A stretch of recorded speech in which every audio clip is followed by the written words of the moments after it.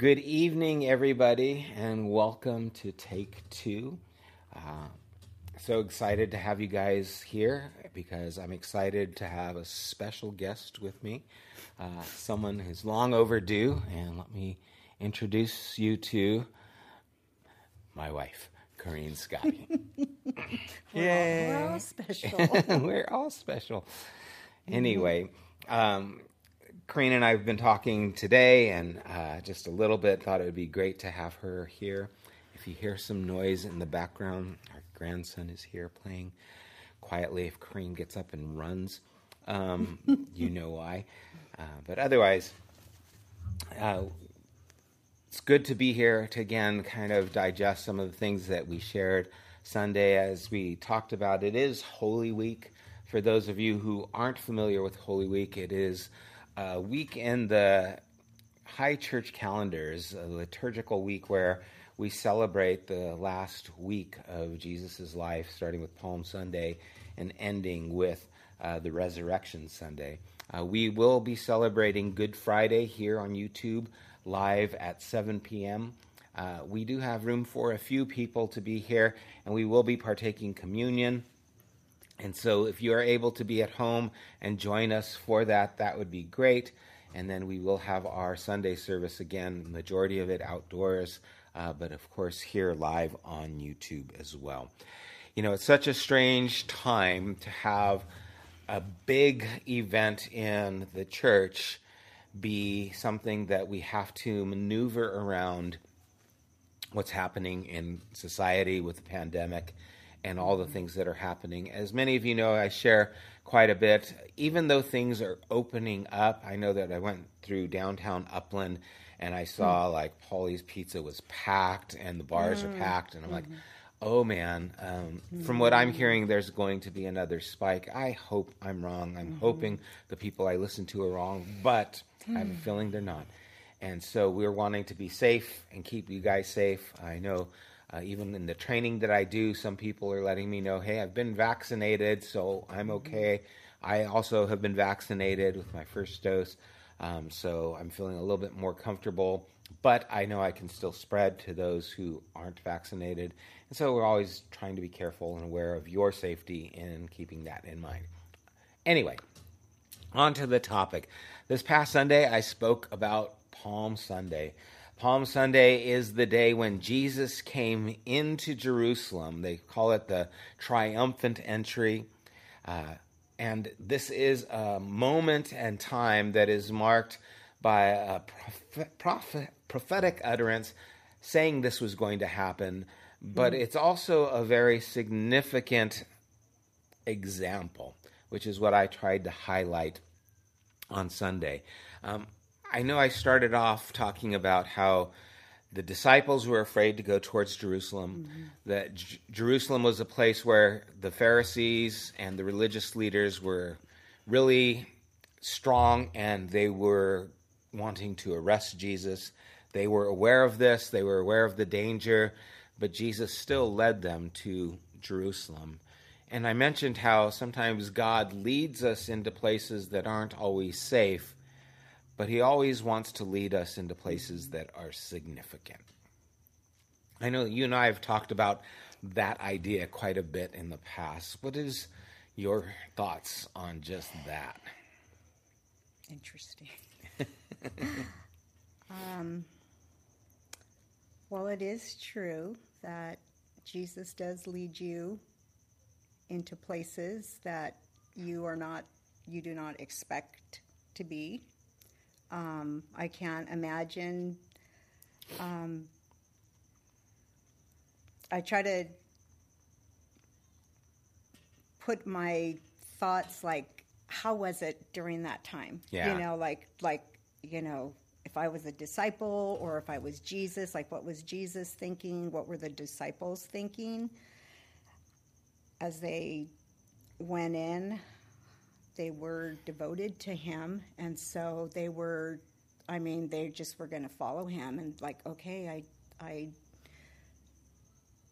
they believed Jesus, they trusted him, even though they didn't understand until afterwards. That's what it said when, it was spoken in the scriptures about Right. him riding in with the donkey. Uh-huh. And so I don't think they were even really aware of that at that time, what he was doing. Yeah, And the I don't think, significance. I don't know, they weren't probably real learned in scripture, but they trusted him, Yeah. and they were willing to risk it all, Yeah. I guess. It's interesting. As you were saying that, something just came to mind. Even Judas, at this point, went in there with him. Yeah. Even he put himself in a place that he thought was maybe at risk at that point. Yeah. Which I'd never thought about before, but that's true. They're going to a place, and now it might have been a welcome surprise when they saw people starting to celebrate and say, "Hey, Jesus is here!" Right? Yeah. Yeah. They're not going to kill us. It looks like so. Yeah, it's great. What a scene. Crazy. And so it's definitely one of those things where it's like probably a relief to them, a surprise. They were expecting to be arrested. Instead, now there's this big celebration, and the people are gathering around, and that transition in their minds must have been pretty substantial and pretty, again, a relief in that way. It does say that there was a large crowd following him because of what happened with Lazarus. And that's another thing I talked about was here is something that miraculously happens that people now hear about. And even more so at that time. I don't know, right today we live in a time where if I read or hear something saying someone rose from the dead, my first thought is, nah, it didn't happen. And if someone shows me a video, I think, nah, that's fake, right? I mean, even if I see like magicians and their sleight of hand and those things, it's like, okay, there's something going on. They're playing with our minds. Yeah. But there is that intrigue. But at this time, there was definitely a lot more superstition. There was a lot more openness, I think, to receive those kinds of things. And so there was definitely people who were there who saw it. There were people there who knew Lazarus was dead because they put him in the tomb. And then to see him come out would have been a pretty significant event. Yeah. Right? And so you've got the momentum of that event leading into this, right? It's kind of almost like the crown glory of his ministry, so to speak, is when he raises this man from the dead, and then he comes into Jerusalem, and you would think that, man, it's all happening now, right? I mean, we're all lining up, and then to know that this is not what they thought it was. It was something that was totally different in mind, which was another point I mentioned, is sometimes it's not the God we want, right? But he is the God we need. Yeah. I mean, maybe talk about that a little bit and how that has showed up in our lives.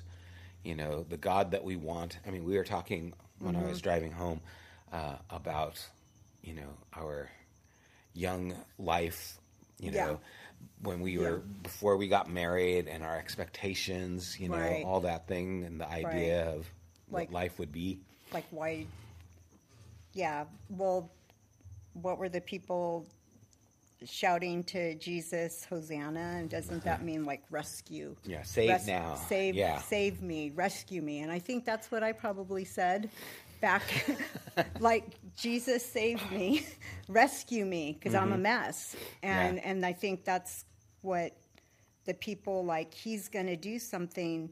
He raised Lazarus from the dead, so he can do something in my life.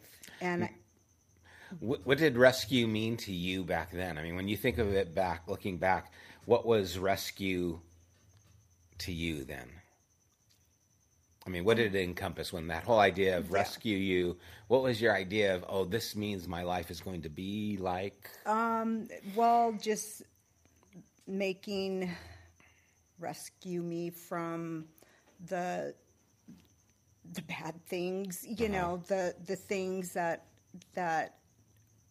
I was involved in, that I had turmoil, I just being a person that wasn't always doing the right thing. Yeah. And so I had conviction over it, but that wasn't ever enough to change me. And so I think, and then also because I had heard about the tribulation. I didn't want to be left behind. The end of the world. Back in the 80s. So that was a real fear. And so there are a lot of reasons, but I think those kinds of things, right? I think we still have expectations of what God's going to do. You know, the idea of rescue me or to save me, the idea of here comes a king to deliver us from Rome. Here comes a savior to make my life better, to give me the job I want, to give me the husband or wife I want. We talked about that a little bit, the delusion that we had of what life would be, right? We're both Christians. We're going to always do the right thing. Yeah. There's never going to be any problems. Our kids are going to not have problems. Even our parents, right, would tell us, oh, your children aren't going to have to go through the things that we went through because they're going to grow up in the Lord. Yeah. And people are people. Yeah. I mean, no generation is without the ability to choose and the freedom to, do things that can cause harm to themselves or to others. And that's always been, and that's always continuing. And that's always some place where Jesus has to show up and rescue, just like he did us. He does our children, and he will their children, even though I can't imagine my grandchildren doing anything wrong ever. Excuse me for my runny nose. I got allergies. Do you want a tissue? Sure, if you got a tissue, thank you. The wife is on hand, man. Let me. It's just that idea. So Jesus rode in, and they were saying, "Rescue us." And I just wonder, like the disciples, like everybody's like applauding Jesus, and they probably, felt better, like, hey, maybe, yeah. Yeah, definitely was a boost of morale. I can imagine. What? Go back to the question. Just the idea of we're expecting something. They were expecting a king to deliver them. They were expecting someone to give them, their freedom from Rome. Someone to maybe establish the law over the lands. We too come to Jesus oftentimes with expectations.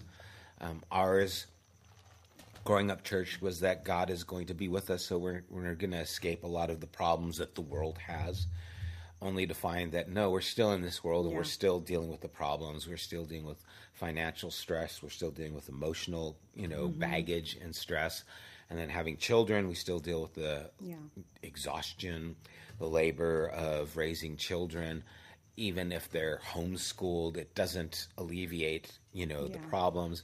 And so sometimes this expectation of what God is supposed to do is so far from who he really is and what he's wanting to do.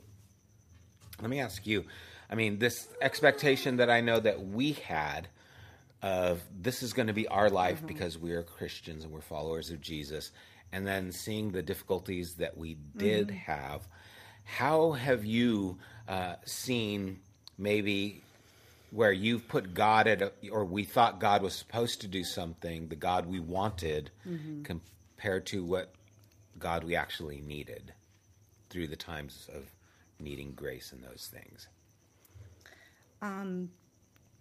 I think some like turning points in my life, like in our early years, I kept thinking, like, oh, after I get over this issue, or, we're going through a struggle, but then everything's going to be, great. And, but things like just life happens and there's issues that happen. And I think when I came to the I don't know, the revelation or like just realization, that you know what, this is life. We're going to have, Jesus said we're going to have difficulties in this life, and I don't have to keep waiting for the for that perfect day. Like, stop Yeah. that, because that's not helpful. Be thankful when you have a good day, but just things happen, and just, just kind of roll with it. Yeah. Like, I know that there are devastating things, and I have to trust that that God will help me through it. Not, and I don't know how that would look. I don't Yeah. know, but just, so that has been something that's been like helpful. Just like, no, life can be hard. It can be painful. It doesn't mean that God is not with me. It doesn't mean that he has, forsaken me, or that I've done a bad thing. You know what I Yeah. mean? Is there something to learn? I don't know. Sometimes I just think no, it's just life. It's just things happen, and it's part of life. I think, just in that Holy Week, they had this triumph, the triumphal, entry into Jerusalem, and then, things just went downhill through the week. And so we have these wonderful moments, and then the next day, there's, it's devastating, and it can, we have to have hope, because otherwise we would just just crumble sometimes, and I know quit. I know we do feel like it sometimes, and we do suffer from depression over things, and grief and loss, and but Yeah, and I think that's, an important thing to see, that the God we want might be the God who keeps us from all the problems, the God who doesn't allow us to fall into depression or to crumble or to feel abandoned. But the God we need is the God who is present even when we feel abandoned, right? yeah. Even Jesus said, my God, why have you forsaken me? And he's quoting the psalmist, identifying with humanity and that dire feeling of being alone and separated, right? There is so much there to learn, that the God we need is really different than the God we want so many times. And that the God they wanted, if they would have gotten the God that they wanted, it probably would have well, it couldn't have happened with Jesus, because he doesn't rule the way men rule. The God they wanted was a God who was going to, by power, change things. And the power that Jesus displays isn't that kind of power. And that was kind of another thing that I talked about. There is a strength that comes not by muscle, but by heart. Right? The example of people who sacrifice themselves for others, how that is something that is stronger in the ability to change people than that kind of, authority over, right?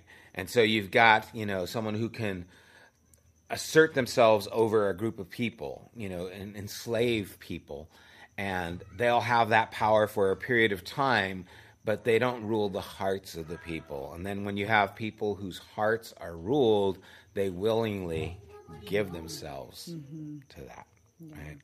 And that's kind of a difference. And maybe we can look about, because I've been thinking about this, how does that even show up in our churches, right? How does this mentality of authority, of control, of dominance, we need to get the 10 Commandments back into, all the courtrooms, because that's what we need. Is that what Jesus would do, right? Or would Jesus bring in the Beatitudes?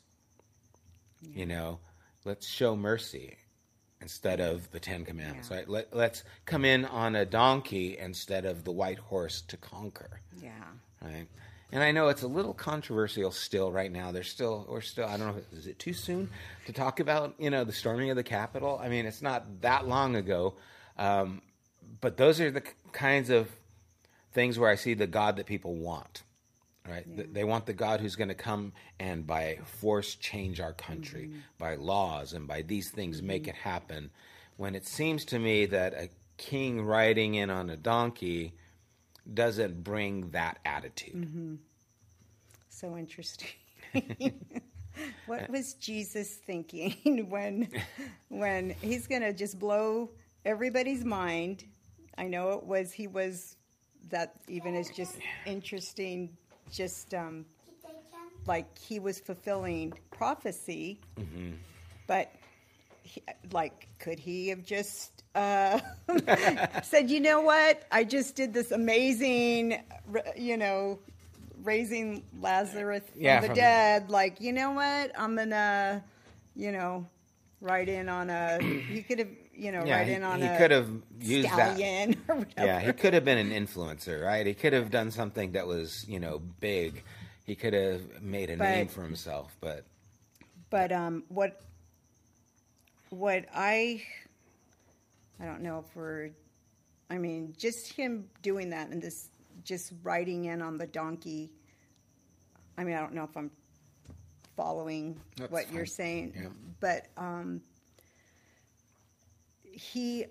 I feel like he was just going to blow everybody's mind. And then, like I had said to you, I feel like Jesus did that for all the marginalized people, all of those people that they weren't popular. They weren't anything, they were, and they wanted to be rescued, and they were all celebrating him. And then, days later, they changed their mind. And I think we kind of can be like that schizophrenic, very wishy-washy in how. And Jesus saved me. And then, well, I guess this isn't, I guess you're not the one. We'll wait for the stronger person. So, but I just think I could imagine him just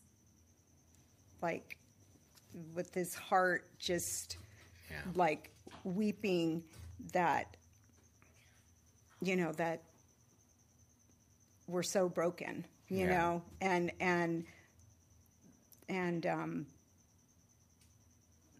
so I don't know.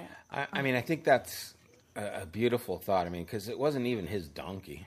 Yeah, he borrowed it. He borrowed a donkey. He didn't have a donkey. So all the people who, like him, couldn't, afford their own donkey, who had to borrow a donkey, who had, didn't have his own things.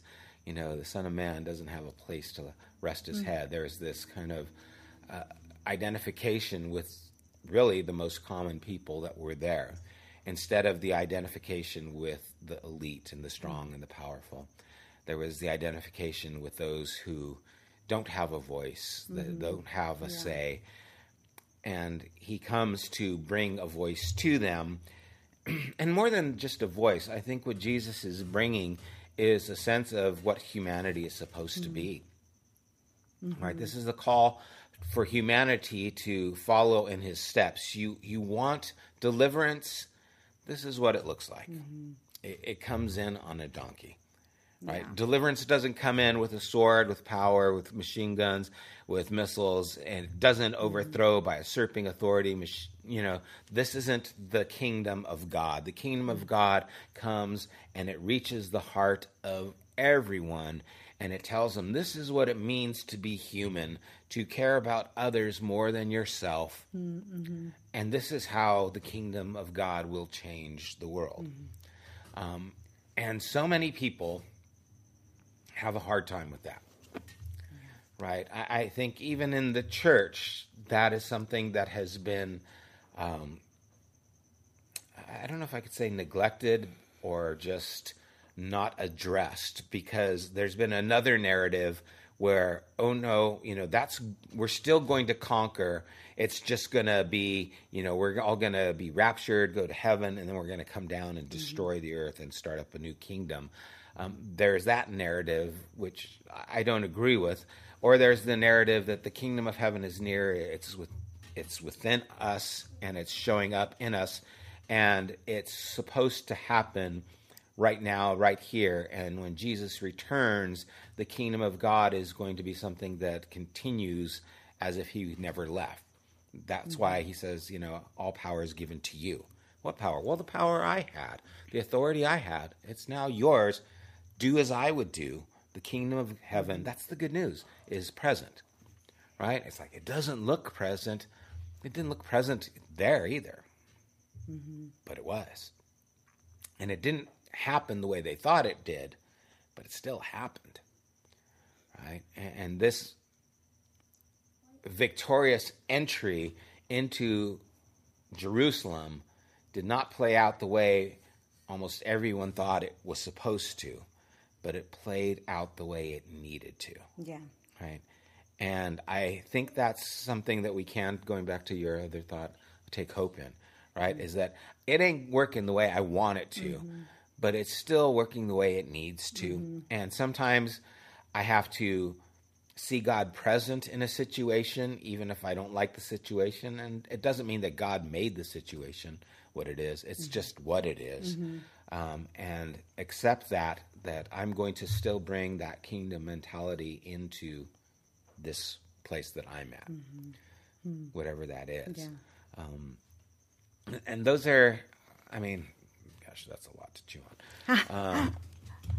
I think how powerful, just like Jesus going in on a donkey, just thinking, for some reason, I feel like there's some force and power. Him just breaking all the norms, like what everybody expected, and just did that. And I don't know, it seems powerful to me that he did it that way. He was God in the flesh. And I think that's even going back to just how sometimes we talked about are you in or are you out? Everybody there that was celebrating Jesus, they were there with him. And he was accepting them. I feel that he was there for them. He was there for them. He did this for them, for us. Yeah. And it he did it for the Pharisees who were against him, right? And I don't know. That's powerful. Yeah. No, I think that is just a deep thought to start leaning into the fact that, even as we moved into the book of Revelation and talked about that passage where I love that. Yeah, well, you're an includer. That's one of your top 5, yeah, right? So, every nation, every tribe, every, language, everyone, right? It's kind of bringing them all into this understanding that God is there for them. A great multitude. Yeah, that can't be numbered. And they were in white. They were in their white robes. Yep.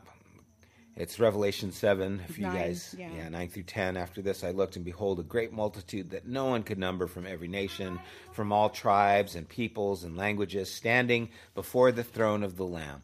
All right, everybody is welcome.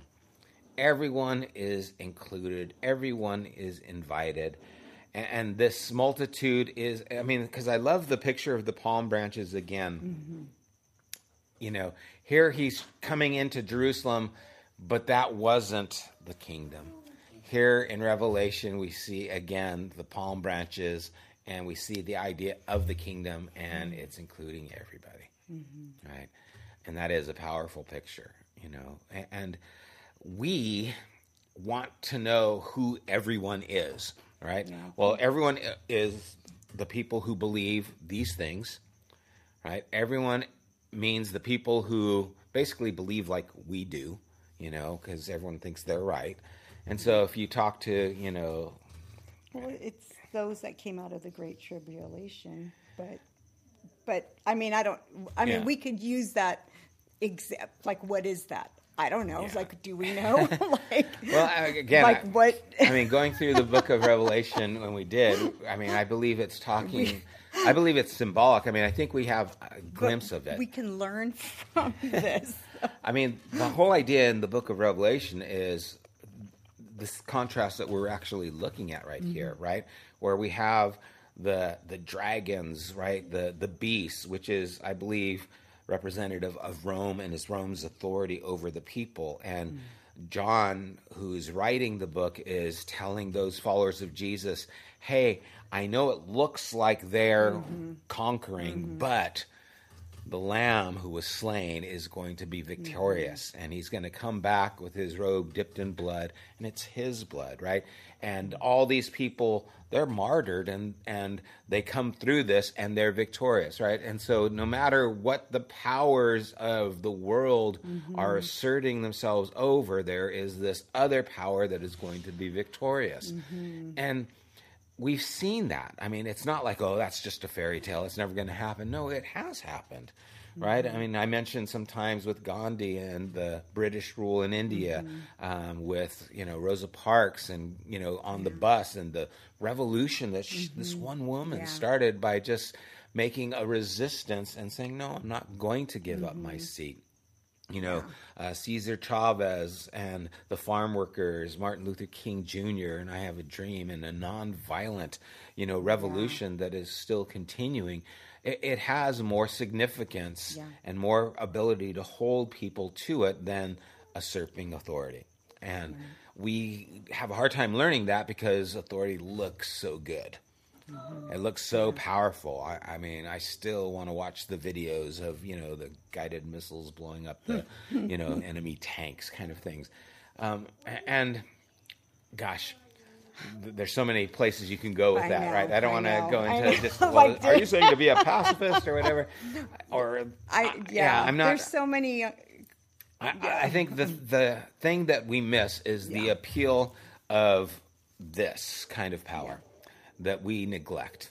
It doesn't mean there isn't a place for other forms of power and asserting themselves. Jesus even did it in the temple, right? But there is a place that needs to occupy, I think, the church's mentality of this kind of authority that comes lowly, riding on a donkey, not to usurp authority, but to serve and give itself to others. Yeah. Right. And that's like bringing it back to, like, we can get so global, but just like bringing it back to myself, like just for me, just like, well, how can I show, that love of that Jesus showed, like when you talked about, the nuns that stood in the, in front of the tank. Like, I don't know if I would ever have courage to do that. Like, that's amazing.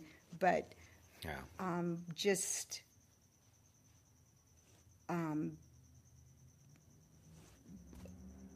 how in my little world can I show that love, inclusion. I do, I was talking to you about, like, I am an includer, but then there's times, like because I started to go a little bit deeper. You say, like, go deeper, like because I want to say, oh, well, I am an includer, and I, I want to, give everybody the benefit of the doubt. But there are times where, there's many times, if it's not convenient, that I'm not going to step out. Yeah. And I think it's like, well, because I have that freedom because you talked about the freedom. What did you freedom will always bend its knee to love. Yeah. And like, well, I have the freedom, like, should I love or should I not love? And I have that freedom to do that, and I have to and I really use that freedom a lot. Yeah. And but I can say, oh, but I'm a really good person, and I do let that person go in front of me at the grocery store, and I can kind of, and I think just like we've been practicing kind of going deeper about why things upset us and kind of like trigger us into anger and just, I guess it's anger, you know. So many emotions. It could be. Or like I want to have revenge.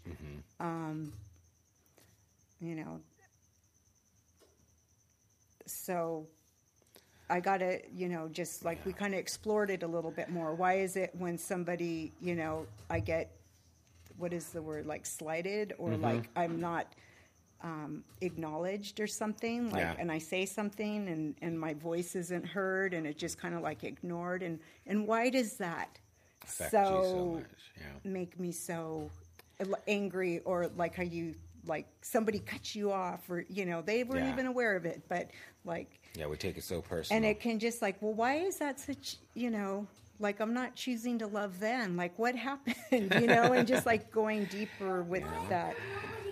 And then, like, what does love look like in that situation? Because love doesn't always mean like, oh, it's okay, no worries, right? Right. I mean, love can be confrontational.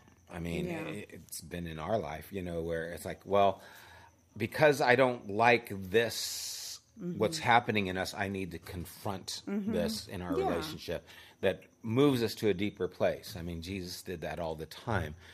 And so I think it's an important thing to see that this idea of love, that this idea of freedom and the ability to love is not just passive, carefree, don't care, but it actually is very intentional and very powerful in its drive, where it's not easily swayed away, right?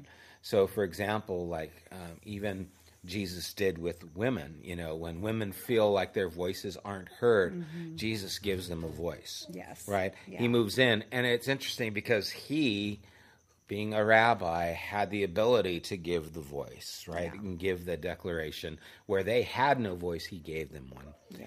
Right? And so many times that's where the power needs to show up. And the people who are having the voice need to stand up for those who don't. Yes. Right? And this goes even to some of the things we've talked about in the past about how churches run. And one of the things that when Genesis started that I wanted to make sure I didn't fall prey to was the idea of the pastor is kind of king, right? And he rules and he makes the authority, and whatever a pastor says is anointed, and those kinds of things. There's just a mentality where that happens, and we don't even recognize it, but no one questions the pastors, right? No one asks, how much does the pastor make? No one, challenges the pastors and the things that they say or the things that they do. Some do. Well, yeah, some do. I think a lot of churches do. Yeah, I think we're even more aware of it now. Yeah, we are, I because think of some of the things. Just kind of. Yeah, I shouldn't say none of them, but no. There's definitely a lot that are accountable. There's a lot who have things in play. But there can be that kind of mentality, though, that these people are in charge, whether it's pastors, popes, priests, it doesn't, those things can all become places of power that assert themselves over others instead of empowering others. I think it's changing, though. I believe it's changing. I think because... I believe the kingdom is changing. Yeah. I have my podcasts after podcasts of people who I agree with, people who I listen to and am encouraged by, who think differently than I used to think and think how I think. I think there is a movement that's been happening before, I was aware of it, and is going to be happening long past and more than I am able to participate in. And that's a good thing, right? But I think it is important to see Jesus standing up for these people, like you had said, and every person, right, and every nation. And I think it's important to, stand up and say, no, I think these people have a voice. I think women should have a voice in the Yeah. church. And I think, What word? well, and again, we can pull out a couple scriptures and say, well, the Bible says, but we can pull out a few other scriptures and say, well, there's a women apostle. But we can change our mind about it. I mean, Yeah. because I was just listening to a podcast today. What was it? The You Have Permission? Uh-huh. And he was talking to two women that are, they were just talking about how God actually gave, in the Old Testament, and Jesus gave women a voice. Yeah. And they were just talking about that. It was really good, and just how, just communities do need to change, and Yeah. people want change, because it's like, there are certain scriptures that are interpreted, certain ways. And like, I mean, it was a very good podcast. I'll have to remember what it was called, but it just, she talked about how there were some sisters when they went into the Promised Land, and they were dividing up the land to all of the leaders, and there were some women that some sisters that their father had died. Yeah. And they were like, wait a minute, like, you're not going to include my father in the distribution of the land. And Moses, Joshua, I think of that. oh, right, okay, Joshua, Yeah. said, okay, well, let me go, consult with God, and God, I guess, says Okay. give him the land. And so, I mean, God changed his mind about, I mean, Yeah. I don't know if Yeah. you want to say change, but he made there's a provision for that, and gosh, I mean, this is a great thing to talk about, because how we look at the Bible and how we interpret the Bible can be so freeing or damaging, right? Yeah. And has been in the past, right? Yeah. Using scriptures to bring about a position and holding people accountable to that position, where the scripture is used like a weapon against people, Yeah. right? Whether it be to women or name the people. It could be, it's been used in so many harmful ways. And so how you interpret those kinds of things is an important part. And as followers of Jesus, we interpret everything through what we know of Jesus, which is found in Scripture and is also revealed to us by the Holy Spirit, right? And so all of Scripture is interpreted through that. And there's places where it's pretty difficult. There's places in Joshua where it's like, man, I don't know how we interpret this in light of who Jesus is, who, says don't, who picks up the sword will die by the sword. It's like, well, they picked up the sword. They killed everybody. Those are things that are worth talking about, worth digesting, and not just coming with this knee-jerk reaction. The Bible says, therefore, this is what I'm going to do. Yeah. And then I will sell it to the people so that we can go to war against these people because they're now the enemy.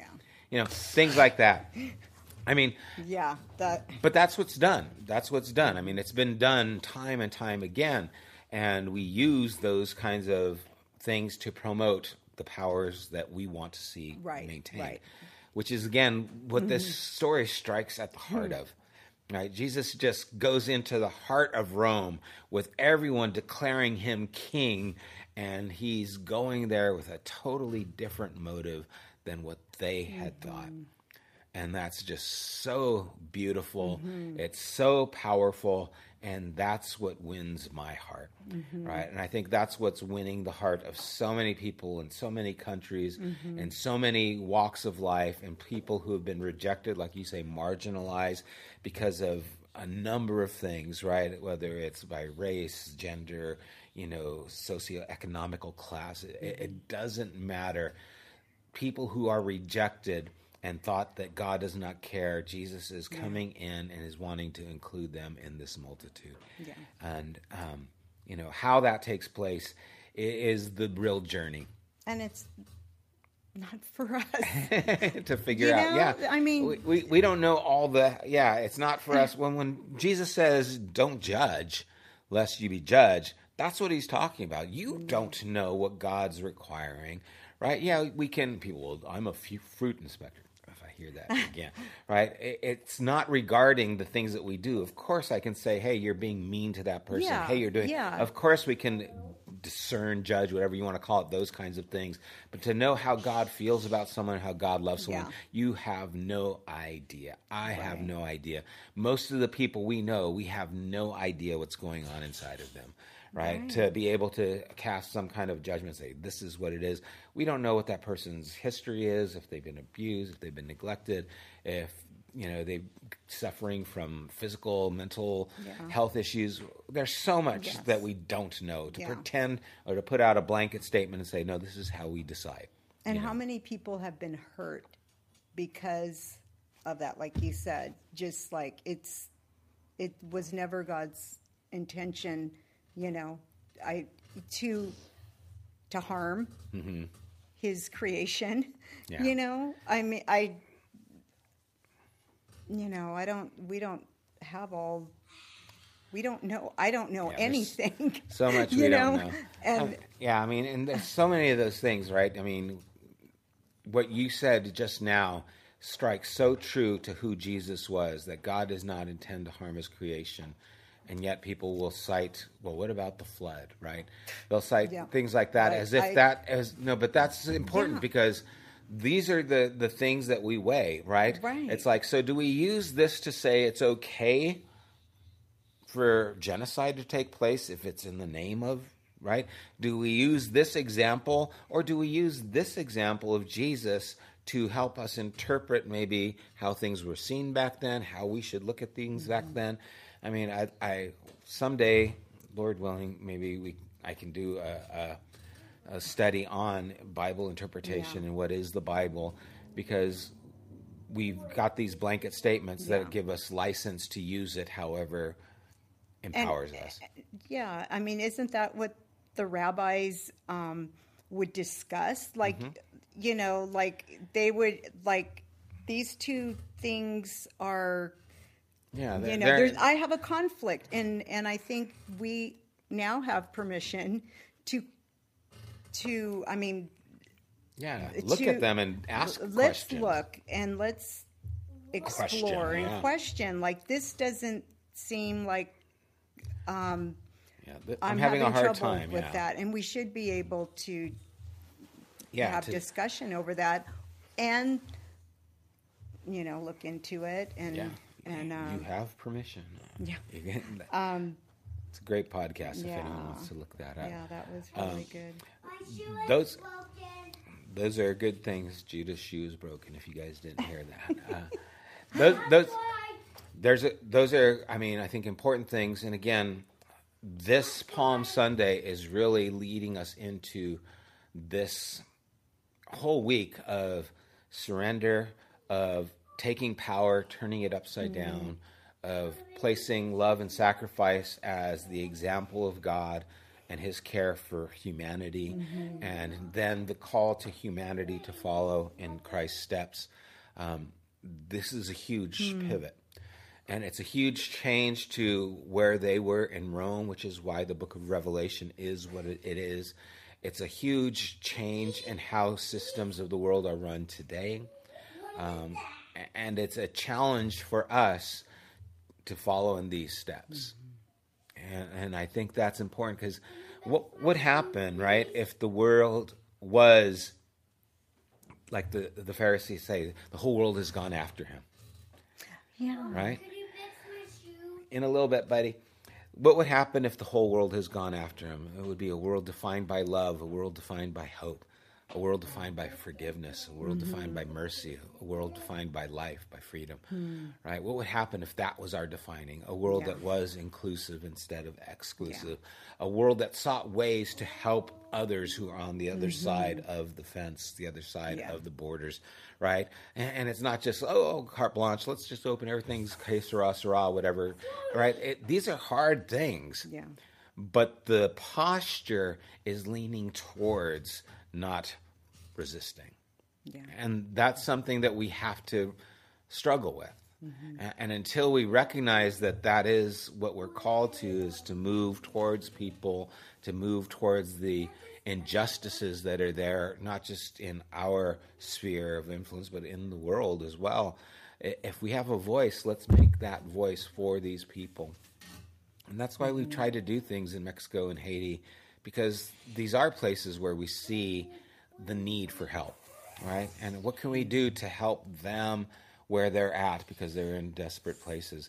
And that's true even in our neighborhoods with some of the people that we might encounter and struggle with. It's not an easy fix. Right? Yeah.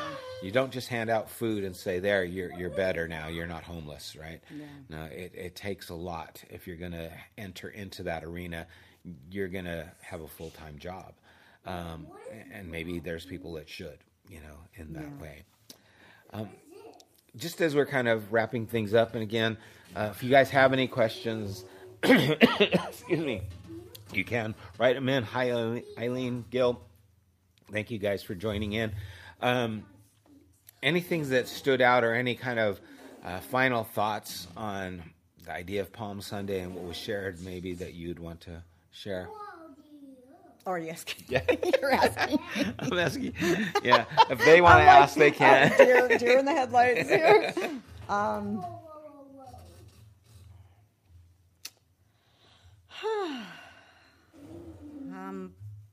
Think I'm not sure. I really did enjoy the study, and it just made me think a lot about. I love that revelation. Every tribe, nation, language, and just like like who are like how you said, like who are those people? They're everyone, they're, Everyone's invited. Everyone is invited, and I think it's not my job to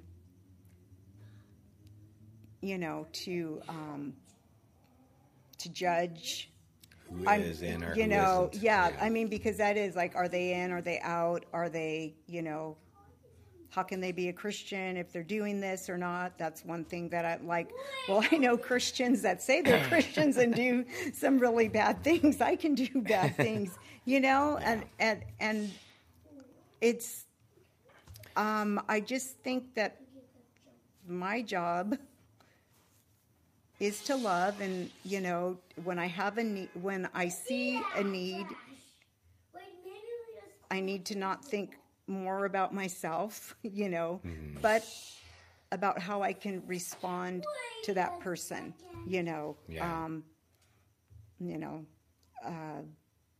what can I do to help? Sometimes, because I can't, just in my little world, because it's so, for me, it's so easy to be complacent. If I don't have a specific job to do, and and I think that's important to bring it down, even as we've been kind of talking about in this whole series of Grace and Truth. The good news is where the bad news is, right? The good news is where the struggles are. The good news shows up in those places, and it needs to show up in those places in our lives, and we need to extend it to those places in other people's lives, and we all have a sphere of influence, no matter how big or small, whether it's with family, whether it's friends, coworkers, even in our own hearts, there's a sphere of influence that we want to make sure that we have a good representation of this Jesus, right? Who comes in lowly, humbly, walking, on a donkey, instead of this authority and trying to dominate and conquer. Big difference, and we want to kind of move into that. And we're moving towards that even in Friday on the cross with Good Friday. and then the celebration of Easter, it works with that. Easter isn't like, there's those memes like Jesus is coming back and now he's angry. It's like, no, he's never angry. He still comes back in love. He still comes back with the same desire. Yeah, he's overthrowing the governments of the world, but how is he doing it? Dipped in his own blood, right? He does it on a donkey going into Jerusalem, does it on a cross, does it in the hearts of those who follow in his steps. And that's what we want to do. We're going to end it here because our grandson is kind of going at it. Thank you guys for joining us. Thank you, my wonderful wife, for joining. You guys, you know, I mean, you guys would know that Corrine asks me the most thoughtful questions sometimes. I mean, when we're talking and she'll listen to a study or a talk that I have, and then she'll go, well, what about this? She comes up with some real deep things that force me to ask. And she doesn't like to ask them out loud because they are so challenging in how we think. But I appreciate your depth of thought, and I appreciate you being here with me today. And especially here, I want to thank Judah for not going too crazy while he's here. He's a great kid. Anyway, guys. It was fun. I can't believe I did this. Well, I'm glad you did, and we'll have to have you back. Take care, you guys. Hope you have a wonderful day. Hope to see you on Friday. God bless you. You have been listening to the Genesis podcast. We invite you to join us at one of our weekly gatherings. You can find more information at www.thegenesisstory.com, as well as opportunities to help financially support this podcast. Thank you for listening.